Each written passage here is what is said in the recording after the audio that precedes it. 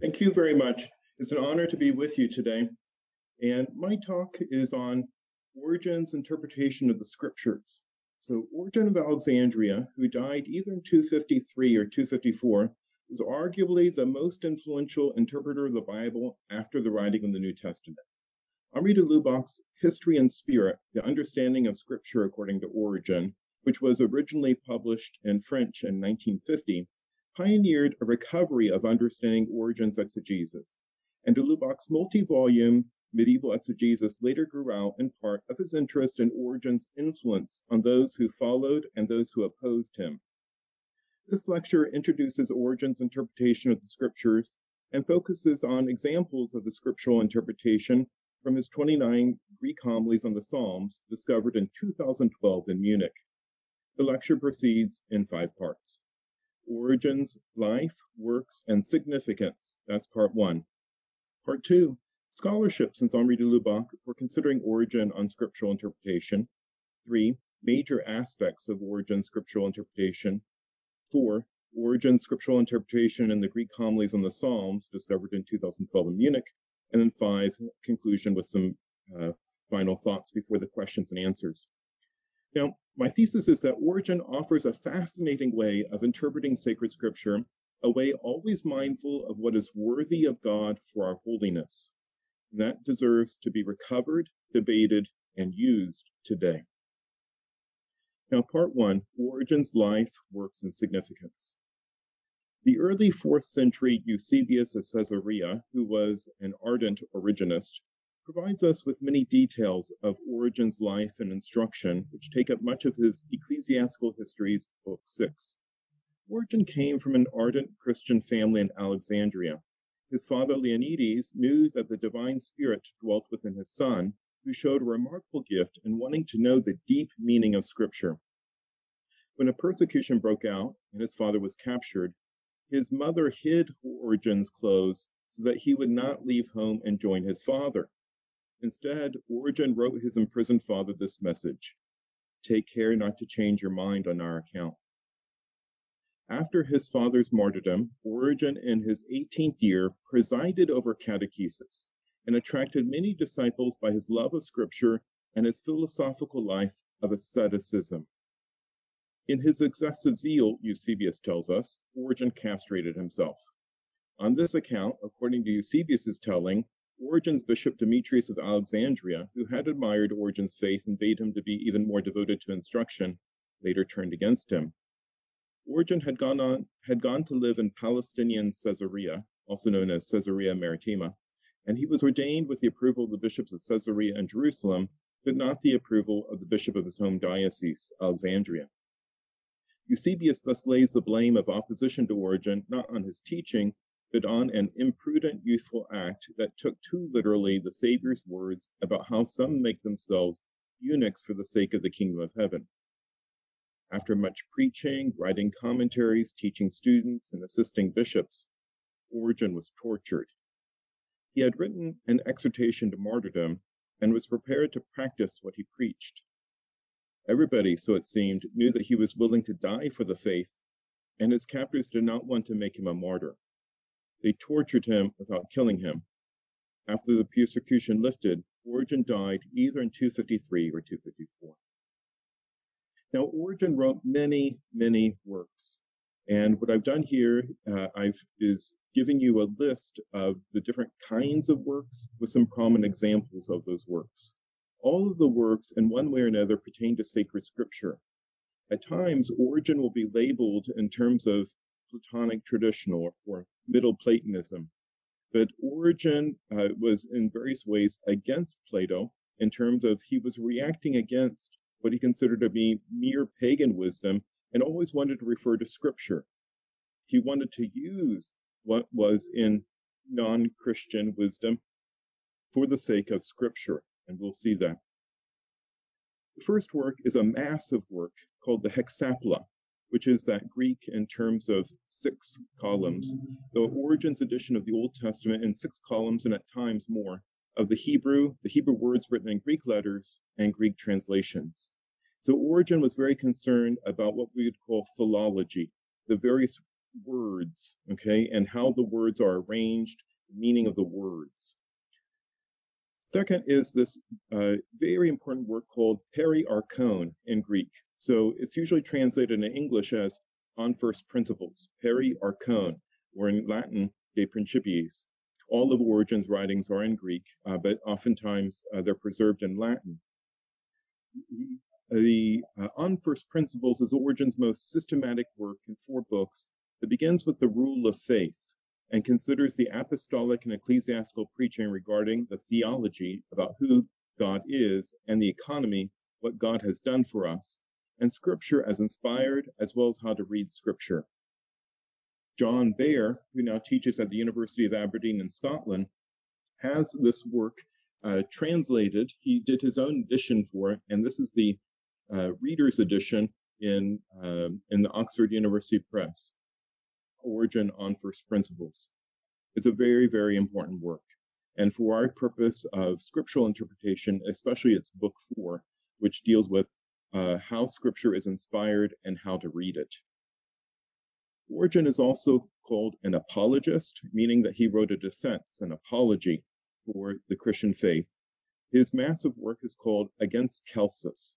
Celsus was a pagan in the 2nd century who wrote the true doctrine or true teaching against the Christian religion.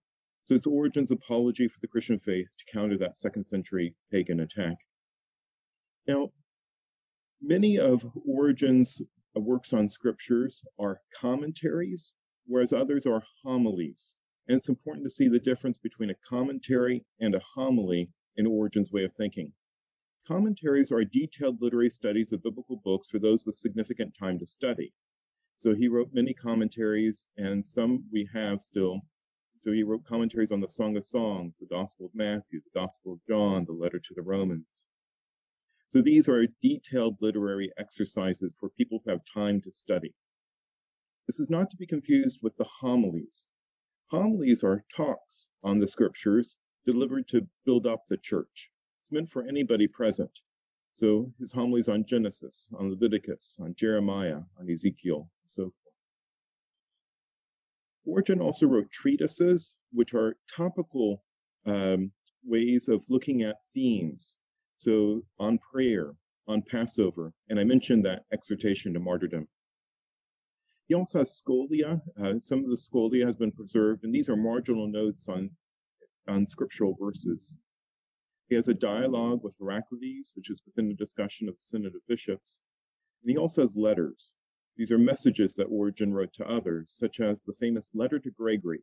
This Gregory may be Gregory the Wonder Worker, who is sent to Cappadocia. So here are some excerpts from the letter to Gregory.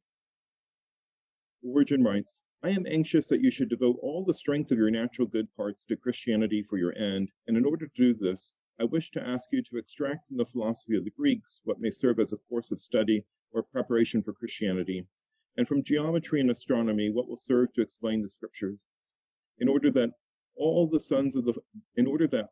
the sons of the philosophers are wont to say about geometry and music, grammar and rhetoric and astronomy as fellow helpers to philosophy, we may say about philosophy itself in relation to Christianity. Sometimes in the tradition, these disciplines are called handmaids or helpers.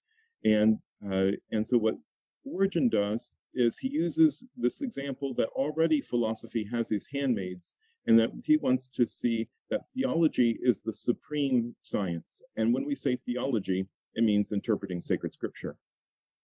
He gives, as he usually does, an example from the Bible, a particular image that shows his point. He goes, perhaps something of this kind is shadowed forth in what is written in Exodus from the mouth of God, that the children of Israel were commanded to ask from their neighbors and those who dwelt with them vessels of silver and gold and raiment, in order that by spoiling the Egyptians, they might have material for the preparation of the things which pertain to the service of God. For from the things which the children of Israel took from the Egyptians, the vessels and the Holy of Holies were made, the ark with its lid, and the cherubim, the mercy seat, and the golden coffer, where was the manna, the angel's bread. These things were probably made from the best of the Egyptian gold. So when the Israelites were freed from Egypt, the Lord had them take, in fact, the Egyptians gave them think such things as gold. Now, Origen continues, and I may tell you from my experience that not many take from Egypt only the useful and go away and use it for the service of God, while Adur the Idumean has many brethren. These are they who, from their Greek studies, produce heretical notions and set them up like the golden calf in Bethel, which signifies God's house.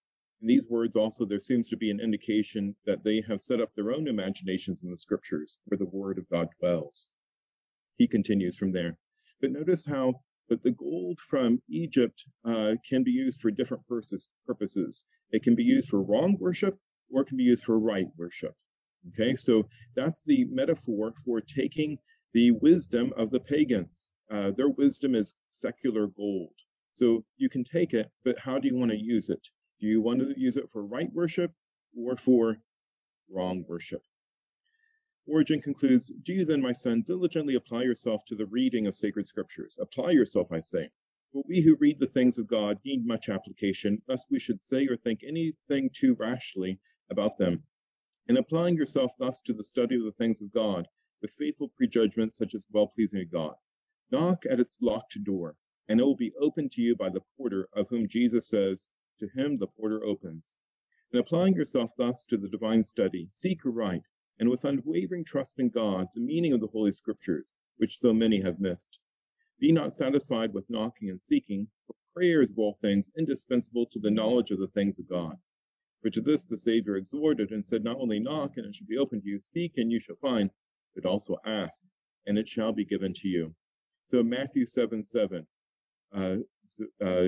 ask, and you shall receive, seek, and you shall find, knock, and it shall be opened to you, the Lord says in Matthew 7:7. Origen is one of the most influential Christian thinkers in all of history. Many have benefited from his scriptural interpretation, and some have vigorously opposed him. St. Jerome is an example of both. He loved and translated Origen's writings into Latin, but later rejected Origen during one of the Origenist controversies. So in that late 4th and early 5th century Origenist controversy, Jerome and Rufinus had both translated Origen's writings into Latin, but then Jerome rejected Origen, while Rufinus continued to express his love for Origen. Now, in another Origenist controversy in the 540s and 50s, during the reign of Emperor Justinian, who was the one who called for the Fifth Ecumenical Council, Constantinople II in 553, Origen was condemned. To give you an example of Origen's influence, Thomas Aquinas mentions Origen's name over 1,000 times, making him the most attentive reader of Origen in the 13th century in the Latin West. Bonaventure, by the way, names him, I think, about 30 times. Thomas so much loved Origen that apparently he had some of Origen's commentary on John translated into Latin, because nobody else quotes Origen's commentary on John in Latin like St. Thomas does until after the Renaissance begins. So he probably had a personal translation because nobody else was using that. Now, Thomas numbers Origen among the holy doctors at times, and other times he speaks of Origen's heresies. Origen, who wanted to be a man of the church, has various errors regarding the Trinity, anthropology, and salvation. So this shows something particularly in terms of how he wanted to be faithful, but he erred in ways that he didn't see. Okay, so later there were certain refinements, okay, in terms of what the church was teaching, and he just didn't know that. You know, he is cited approvingly in the Catechism of the Catholic Church and is read in the Church's Office of Readings in the Liturgy of the Hours. When Pope Benedict XVI devoted 2 Wednesday audiences to Origen, he did not mention anything negative and called him a true master. Okay, so that he's a true master of seeing the connections between exegesis, that scriptural interpretation, and theology, because for Origen, it's the same thing. Okay, so theology is precisely interpreting the sacred scriptures. That's the end of part 1. Part 2, scholarship since Henri de Lubac for considering Origen on scriptural interpretation. First, I just want to pause in terms of Henri de Lubac's History and Spirit, the understanding of scripture according to Origen. So it was translated by Ignatius Press in 2007, but as I mentioned earlier, it was originally published in 1950, and this was Henri de Lubac's great defense of Origen. This is still near the beginning of the Ressourcement movement, and how de Lubac really wanted to go back to the sources of how Scripture was being interpreted, especially by Greek fathers. Henri de Lubac said, Origen was not the mad allegorist he is so often thought to be. The error is deep-rooted, meaning in what people think. It has so many authorities for it, it concurs, we must admit, with so many prejudices that even today we find good historians reviving it without a closer look. So allegory means literally to speak otherwise, to speak in another way. And it was a technique that the pagans had used to read their own scriptures, their own writings, namely, say, Homer's Iliad and Odyssey, and various other works that are filled with the gods. Because they no longer believed in the gods, they thought that they could still keep this wonderful literature, but read it allegorically, meaning that it would have wisdom for how to live today in our life, but they actually did not believe that, say, the gods did certain things that were said of them. So allegory then was something that was already in practice, and at this time, people just thought that Origen was mimicking what the pagans were doing concerning their own sacred writings, and that he was not doing an authentically Christian project of interpreting sacred scripture. Jean Danielou, who's a fellow Jesuit with Henri de Lubac, wrote a book on Origen, where, in terms of my summary, Danielou wanted to show that allegory was different from typology. Origen, he likes typology. Typology is good. Typology is an intra-biblical way of seeing how the types or the examples of the Old Testament are fulfilled in the New Testament. But for Danielou, allegory was bad. Okay, so typology is good, allegory is bad. Danielou thought that allegory was not authentically Christian, but a pagan Greek way of avoiding difficult things in the words, and that you can also find this in the Jewish scholar Philo of Alexandria, who lived at the same time as St. Paul the Apostle. For Danielou, we should follow Origen's use of typology, but not use allegory. Okay, so now you have someone who is a complete reaction to de Lubac's interpretation of Origen, and that is R.P.C. Hansen. So Hansen has this work, Allegory and Event, and also, by the way, he has an important work on the 4th century in terms of what has been called the Arian controversy. So Allegory and Event, a study of the sources and significance of Origen's interpretation of Scripture. It was originally published in 1959, so just in the same decade as Henri de Lubac's work. So listen to Hansen. Origen was, generally speaking, not seriously restrained by the Bible. He knew very little about the intellectual discipline demanded for the faithful interpretation of biblical thought. His presuppositions were very little altered by contact with the material in the Bible. Where the Bible did not obviously mean what he thought it ought to mean, or even where it obviously did not mean what he thought it ought to mean, he had only to turn the magic ring of allegory, and hey presto, the desired meaning appeared.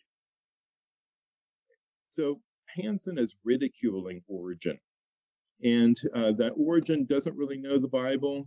What he does with the Bible is not useful. He's not constrained by anything biblical. All he has to do is have a little magic, and then, hey, whatever he wants is there. Now, that interpretation is very influential, okay? So de Lubac knew something of that, and that's why he was writing his own defense. But after he wrote it, basically, Hansen said, that's not good enough. It's not true what de Lubac said. So there continue to be important and significant interpretations of what Origen is doing in scriptural interpretation. Karen Jo Twergeson wrote Hermeneutical Procedure and Theological Method in Origen's Exegesis, and this came out in the year 1985. Twergeson attends to how Origen interprets scripture for his people, especially through preaching. Here is the method that she traced for his scriptural interpretation with preaching on the Psalms. So she writes, the 4 steps linked together in a natural movement. The first step giving the actual words of the prayer, meaning the prayer of the psalm. The The second step, describing the attitude of the one praying. The third step, translating this attitude in the form of a first-person confession. And the fourth step, tying this confession back into the words of the psalm as the hearer's own and as the opening step for the exegesis of the next verse. So she's looking at the very act of Origen's method in interpreting the scriptures as he's preaching. Later, Torgerson continues, these four steps can be expressed as a sort of four questions which Origen puts to the text. What are the words of the psalmist? What attitude do they express? How can the penitent say these words? What attitude should the hearer have in order to say these words? And what should the hearer pray? Now, another important interpretation of Origen on Scripture is Peter Martin's Origen and Scripture, the Contours of the Exegetical Life from Oxford University Press. Professor Martins teaches at St. Louis University in St. Louis, Missouri, United States. Martins was wanted to look at scriptural interpretation in terms of the view of the interpreter, the one who interprets. Okay, so not simply the act, but actually what do you need in order to interpret Scripture? Origen is a particularly suitable candidate for reassessing early Christians' scriptural interpretation, Martin says, because he embodied the exegetical life to such a remarkable extent. Few commentators and homilists in the early church cultivated scholarship of the Christian scriptures, the law, prophets, gospels, and apostolic writings, as exuberantly as he did. By training, Origen was a philologist, a scholar of the Greek language and its literature. His main biographer, Eusebius, tells us that after his conversion to a more dedicated form of Christianity in his early days in Alexandria, Origen embarked upon an ambitious course of scriptural study that would occupy him for the rest of his life. Right? So then to see how Martins wanted to see Origen as this great model of how to show a life that is dedicated to scriptural interpretation.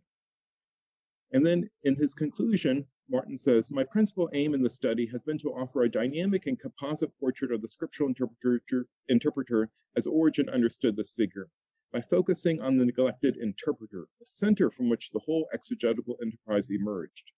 I have contended that we position ourselves well for discerning Origen's sweeping and integrative vision of scriptural exegesis as a distinctive way of life. Okay, so this phrase way of life is especially made popular by Pierre Hadot's way of talking about philosophy and antiquity as a way of life. Okay, it's not just simply a classroom exercise, it's how we live. On the basis of a wide examination of his writings, I've demonstrated that the overarching context in which he situated biblical scholars, himself included, was the Christian drama of salvation. Scholarly competence was certainly an indelible feature of Origen's profile of the ideal scriptural scholar. Okay, that was in Martin's part 1. Yet such a profile fails to capture the richness of his portrait of this figure. For Origen, ideal interpreters were more than scholars. Their profile also included a commitment to Christianity, from which they gathered a range of loyalties, guidelines, dispositions, relationships, and doctrines that tangibly shaped how they practiced and thought about their biblical scholarship. As I demonstrated in a variety of ways, Origen's ideal interpreters also participated in this drama of salvation by examining it as it was conveyed on Scripture's pages. Biblical exegesis afforded Christian philologists an occasion through which to express various facets of their existing Christian commitment. The dispositions, loyalties, and doctrines encouraged by their faith also colored their scriptural exegesis. Moreover, inquiry into Scripture's saving message was one of the privileged means by which these interpreters received divine resources for their continued journey in the faith. In short, the exegetical project for Origen was a way of life, a way of salvation, culminating in the vision of God. Okay, so Peter Martins has this very important work that shows that in order to understand Origen's scriptural interpretation, you need to think about him as an interpreter and how he wanted each of us to be a scriptural interpreter. My final example of a major review of Origen's exegesis is from Mark Randall James, Learning the Language of Scripture, Origen, Wisdom, and the Logic of Interpretation, and you can see how that has just appeared in this year of 2021 from Brill. Mark Randall James did his dissertation at the University of Virginia, and this communicates the fruit of his work there. Learning the Language of Scripture argues that Origen's exegesis in the homilies and the Psalms becomes intelligible once we understand its proper aim. So what James did was that set of Greek homilies discovered in 2012 in the Psalms, he dedicated his work precisely on that, okay? So as an interpreter of Scripture, Origen is not only interested in texts and their multiple meanings, rather he approaches the text of Scripture as exemplifying a broader capacity for proper speech. The goal of interpretation is to acquire the capacity to speak according to the example of the Scriptures, which I refer to as learning the language of Scripture. The goal of Origen's exegesis is not so much understanding the meaning of particular texts as it is the acquisition of linguistic competence. Competence is a capacity for successful action in the world. As a capacity for action, a competence displays itself in the finite actions one actually performs, but includes as well all those actions that would have been possible for one to perform, which constitute an infinite set. Linguistic competence refers to one's capacity to use language. The linguistic competence underlying the Scriptures would be that infinite capacity for using language of which the scriptural texts are exemplary instances. The basic rule of Origen's exegesis is that the reader should reconstruct the linguistic competence by which the Scriptures were produced and conform her own linguistic usage to this pattern.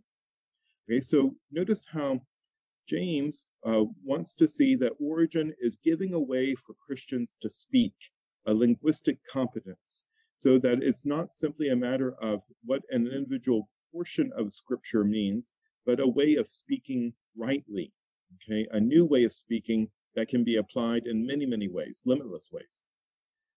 James continues, this task has a definite logical character. It requires the exegete to reason from a finite set of actual utterances, the written text of Scripture, to an infinite set of possible utterances, the language of Scripture. This activity is expansive, a constant movement from the finite region of the actual to the vast space of the possible. It is by no means arbitrary, as we can see in a preliminary way by observing analogous cases in which we acquire competences. Okay, so James is really concerned about the allegation that Origen is simply arbitrary. Remember R.P.C. Hansen? Hey, presto! All you have to do is just have a little magic, and you can have whatever you want. It's arbitrary. Well, so James says one gains an infinite capacity to play an instrument, for example, through observing and practicing a finite set of exercises and songs. Something similar takes place in the acquisition of ordinary linguistic competence. A child learns to speak by observing the finite utterances of the speakers around her. Indeed, perhaps the closest analogy to the logic of Origen's exegesis is that of the linguist, reconstructing the competence of ordinary speakers of a language by observing its use. In each of these cases, one takes for granted certain actual performances one regards as basically trustworthy, in which one tries to learn how to produce other possible performances of one's own. So you can also talk about this as a habitus, a disposition that is instilled in the soul that allows people to have a limitless number of ways of acting. James continues, Origen's exegesis is different from the work of a linguist, however, in one crucial respect. The norms of ordinary usage reconstructed by the modern linguist are the conventional norms of the particular speaking communities. Origen, by contrast, is interested in a deeper sense of linguistic competence that exhibits rationality or wisdom. By wisdom, I refer to what we might call a global competence for action in the world, an art of living according to ultimate standards of success. This definition is formal. What exactly these standards are is a matter that individuals and communities who pursue wisdom debate. Wisdom is vague as it pertains to content. Speech, too, is an action, and so the global competence of wisdom includes the capacity to speak rightly. It is in this sense that Origen aims to reconstruct the linguistic competence of Scripture, not the author's merely conventional capacity to speak Hebrew or Greek, but the underlying capacity to speak wisely, that he takes the Scriptures to exemplify.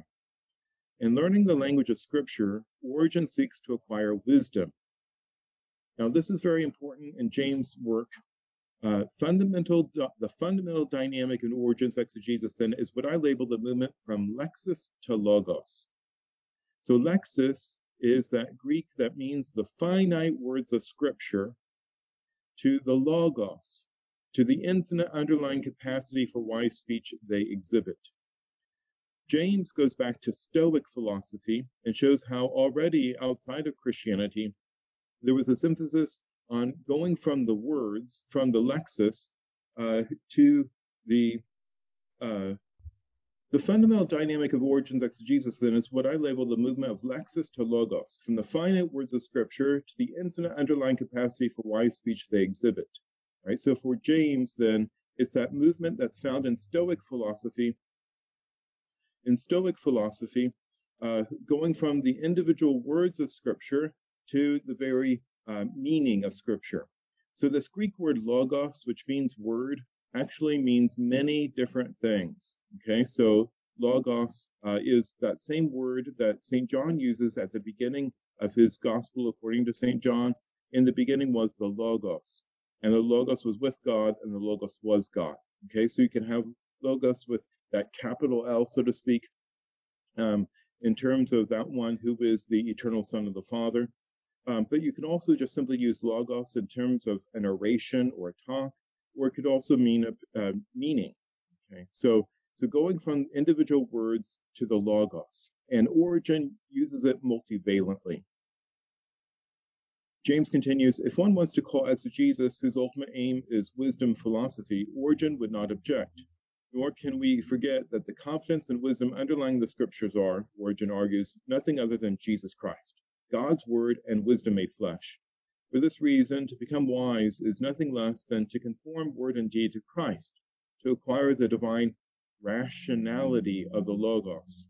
Okay, so in terms of the Greek, you can think about the word logic comes from logos.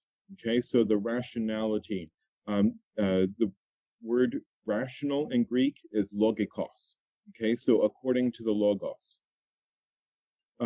So what James does is he shows that with Origen, that the whole point of interpreting Scripture is to get to the logos through the lexis, okay, from lexis to logos, and that logos is not only meaning, but that meaning is Jesus Christ, the Word made flesh. So that's the end of part 2 of our lecture. Next one, part 3, is major aspects of Origen's scriptural interpretation. So this is my list to be helpful to have this, because, by the way, sometimes people place emphasis simply on the senses of Scripture without taking the broader way of interpreting into account. First, the sacred Scriptures are inspired, different from all other literature for our salvation. This is extremely important. That it's not just simply about reading, how to read, but the Scriptures themselves are inspired by the Holy Spirit and contain and show forth then what we need to be saved. Second point, the word present, so that logos, the word present in Scripture was made flesh.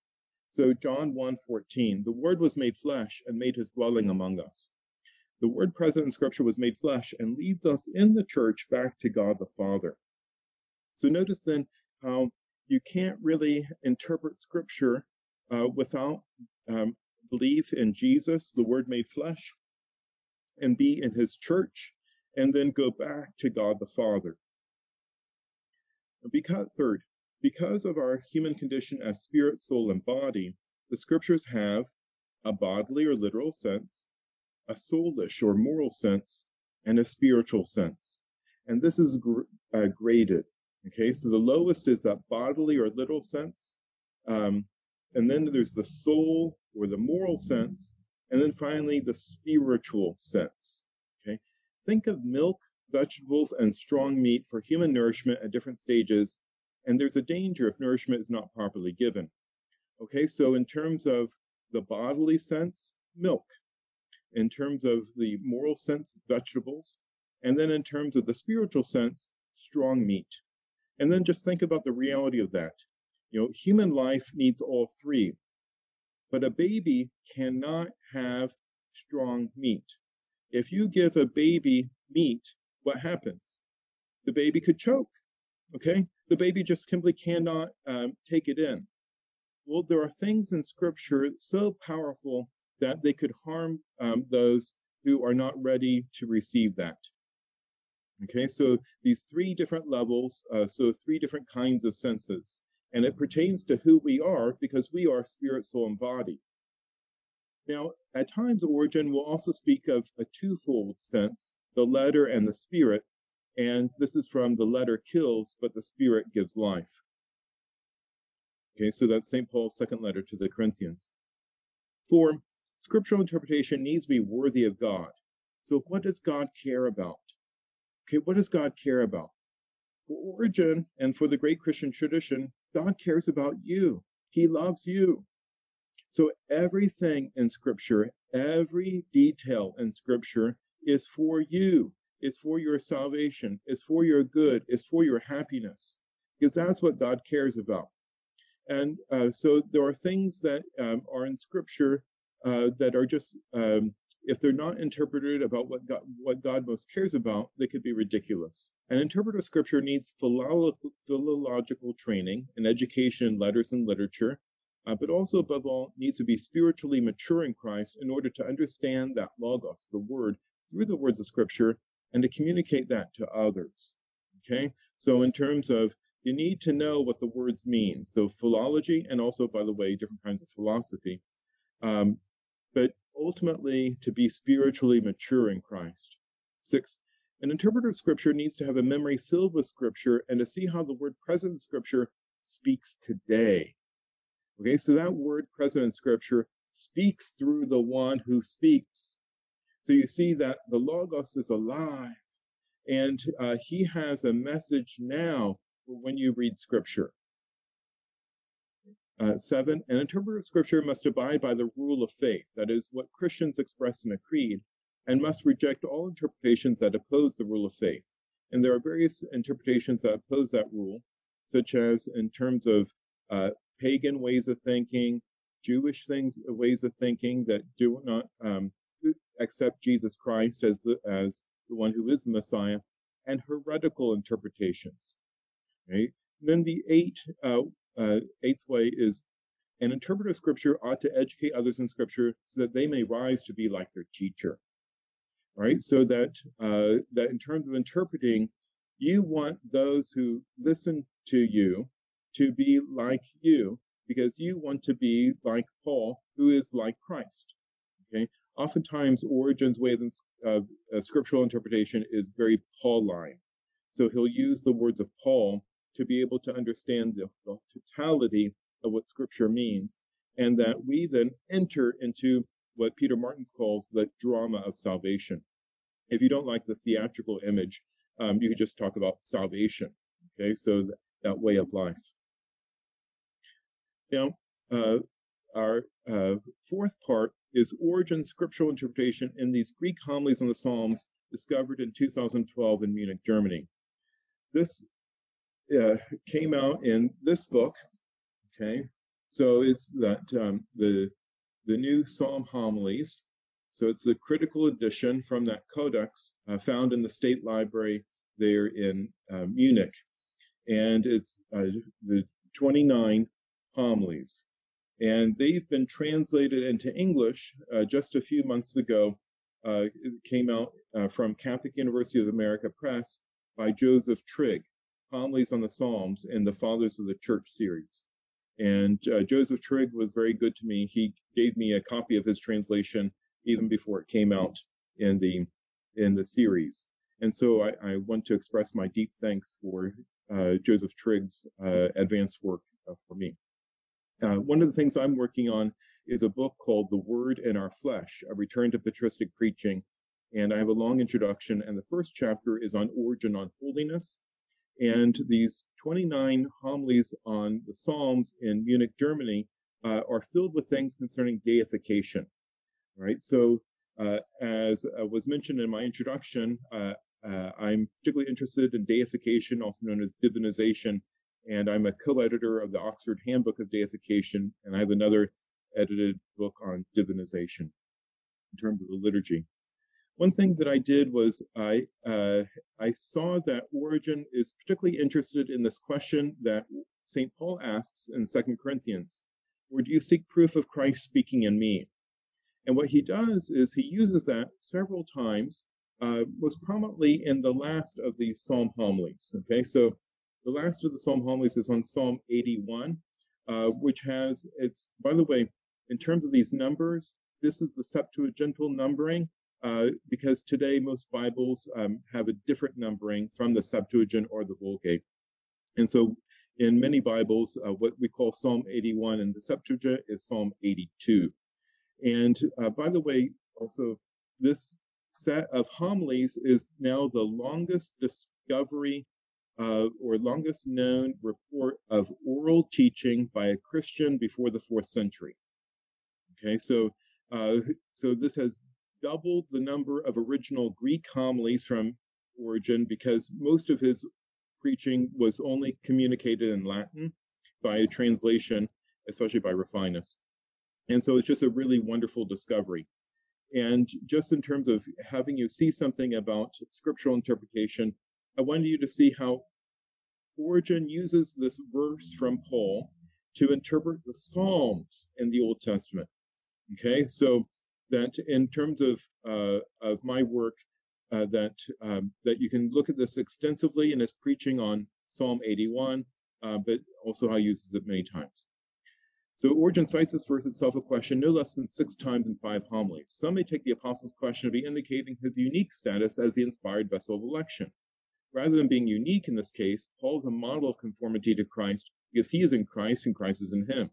We are, after all, bidden to imitate Paul as he imitates Christ. Origen preaches, become his imitator like Paul, and you will find that the Lord is always in you. For you also will say, it is no longer I that live, but Christ lives in me. So that's from St. Paul's letter to the Galatians. That living is made known in an eminent way through your own speech. For you also will say. Okay, so Origen wants us to be able to speak like Scripture, to be able to have the Word within us, and that we too can be logical and to speak, to have the Word speak through us. Those speaking the words of God have the Word within them. On his reading of Origen's Greek homilies on the Psalms, Mark Randall James writes, the goal of interpretation is to acquire the capacity to speak according to the example of the Scriptures, which I refer to as learning the language of Scripture. Much later in his learned study, James writes, Origen himself frequently identifies the words of deified Christians with those of the Logos, often using for this purpose Paul's words in 2 Corinthians 13:3. Now, we now explored that question in Origen's homilies outside of his homily on Psalm 81. In Origen's homily 2 on Psalm 15, he relates the account of Peter's preaching on this psalm from the Acts of the Apostles. Peter is said to have stood up with the 11 to preach. Origen takes this to mean that the apostles collectively bear witness that Jesus fulfills this psalm's words. I have seen the Lord before me through all, because he is at my right hand, so that I will not be shaken. Therefore my heart has rejoiced and my tongue has exulted, and my flesh will still set up a tent in hope, because you will not abandon my soul in hell, nor will you allow your devout one to see corruption. Okay, from the psalm. Clearly the words are not the words of David, as the apostolic preaching in Acts makes evident, but they are the words of Christ. Okay, so Christ was speaking through the psalmist, and now Christ is speaking through Origen. Okay, Origen, Christ speaks not only the psalm, he also speaks through the preaching on the psalm. In order for us to preach rightly, we need Christ speaking in us. Or do you seek proof of Christ speaking in me? Origen quotes Paul. So wonderful is this act of Christ's assistance that Origen calls upon his people to pray for him. Okay, so remember the church is needed, and the preacher has this mutuality with his people. Just as on other occasions, your prayers and requests for good things from God have helped us to make Scripture clear, let them also come to our assistance now, that God may furnish a word to us who thirst, and ask for enlightenment on matters that need clarity, and that we, through your prayers, even if at first we do not fully understand, may now, enlightened by the word, present what must be explained in the psalm with understanding. Okay, so Origen then wants his people to pray for him. Origen does not understand to mean that Christ is a ventriloquist, where he says that we are to hear both Jesus and Paul, where Paul says, be imitators of me as I am also of Christ. Okay, this imitation does not rest in Christ's humanity, but even to the depths of his divinity. By God's grace, we are called to become perfect as your Father in heaven is perfect, and be holy because I am holy, the Lord your God, and again be perfect before the Lord your God. As a preacher, Origen's primary concern is his people's growth in the mystery of Christ. He says, for the Lord also dwells in you, if you wish, through everything. Become his imitator like Paul, and you will find that the Lord is always in you, For you will also say, it is no longer I that live, but Christ lives in me. Okay, so this is really very important in terms of Origen on Scripture, what scriptural interpretation means for him. And sometimes people get caught up into the difficulties or technical matters. The point is to have Christ live in us. We interpret Scripture so that the word present in Scripture is present in our lives. Origen takes Paul again as his example in Homily 3 on Psalm 36 when he preaches on the verse, "The sinner borrows and will not pay back, but a just person is merciful and would give." If taken literally, that does not make sense for Origen because many sinners borrow money and pay back with interest. Surely another meaning must be understood in terms of that being worthy of God. Who is lending and who is borrowing? Origen takes the example of Paul lending and his listeners borrowing the approved silver in Paul's mouth. If the one borrowing is just, he will pay back with interest and say, "You have given me one sum, see, I have made 10 sums." Origen uses the parable of the talents in Matthew 25 to show how the just return with interest what they have received from preaching, while the sinner squanders everything that he borrowed. Okay, so in terms of giving over, that you receive and then you give back in interest, that you actually give back more. Origen then vividly turns to his people listening to him. All of you are borrowing now. These are the loans. These words are the silver. Origen recalls the psalm verse, "The oracles of the Lord are pure, refined silver, proven, cleansed for earth 7 times. If Origen teaches badly, his silver is unproven, but if he teaches well, his silver, which is in fact the Lord's, is proven. I am allowed to lend the Lord's silver, but I am not allowed to lend my own," he proclaims. Then he names 3 second century heretics, Valentinus, Basilides, and Marcion, infamous heretics. They gave only what was from themselves, not from the Lord. But if you see someone speaking not what is his own, but what is God's, Origen says, and daring to say truly, or do you seek proof of Christ speaking in me, know that such a person lends not what belongs to him, but is the Lord's. Origen humbly submits that he desires to give not from himself, but what he finds in the Gospels and the Apostles, so that, as he says, I should not be a sinner, so that I may not be punished, but as a just person, I can return with interest from my conduct the capital of the words I have heard.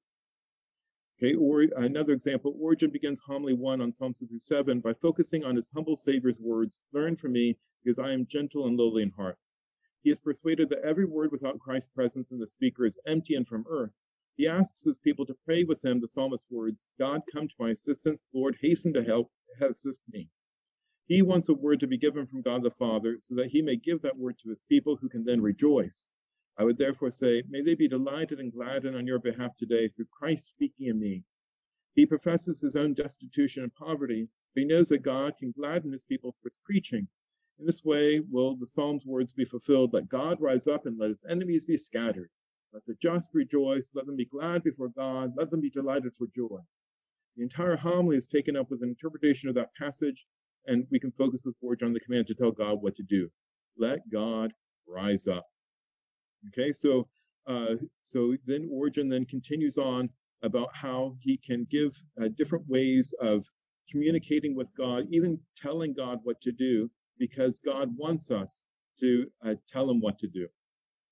And then another example, we are like instruments of God, Origen maintains in Homily 2 on Psalm 80, who seeks a lyre musically, and that God seeks a lyre musically in tune, a harp well tuned, a psaltery on which the strings have been tightened as they need to be.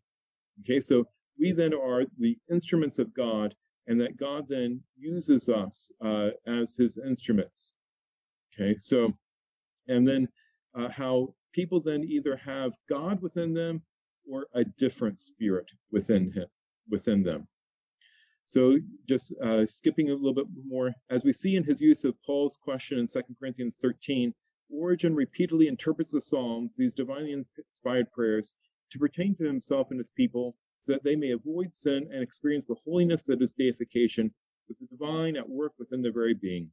Origen seeks to show how they can live out what the Apostle Paul himself experienced. It is a process of deification, which is complete only at the end of time. Every scriptural detail is fulfilled in Origen's preaching for the people's holiness, as the word is given for our salvation. That is what is worthy of God. So just in terms of conclusion, the final part, Origen offers a fascinating way of interpreting sacred scripture, a way always mindful of what is worthy of God for our holiness, that deserves to be recovered debated, and used today. So just in terms of, I'd like to emphasize those three things: recovered, that we actually have that ressourcement of going back and recovering what he really said, then debated, that we talk with one another, well, what does this mean? And I think it's worthy to be used. Okay, so that there are various aspects of this that are extremely important for our growth in understanding and for our living.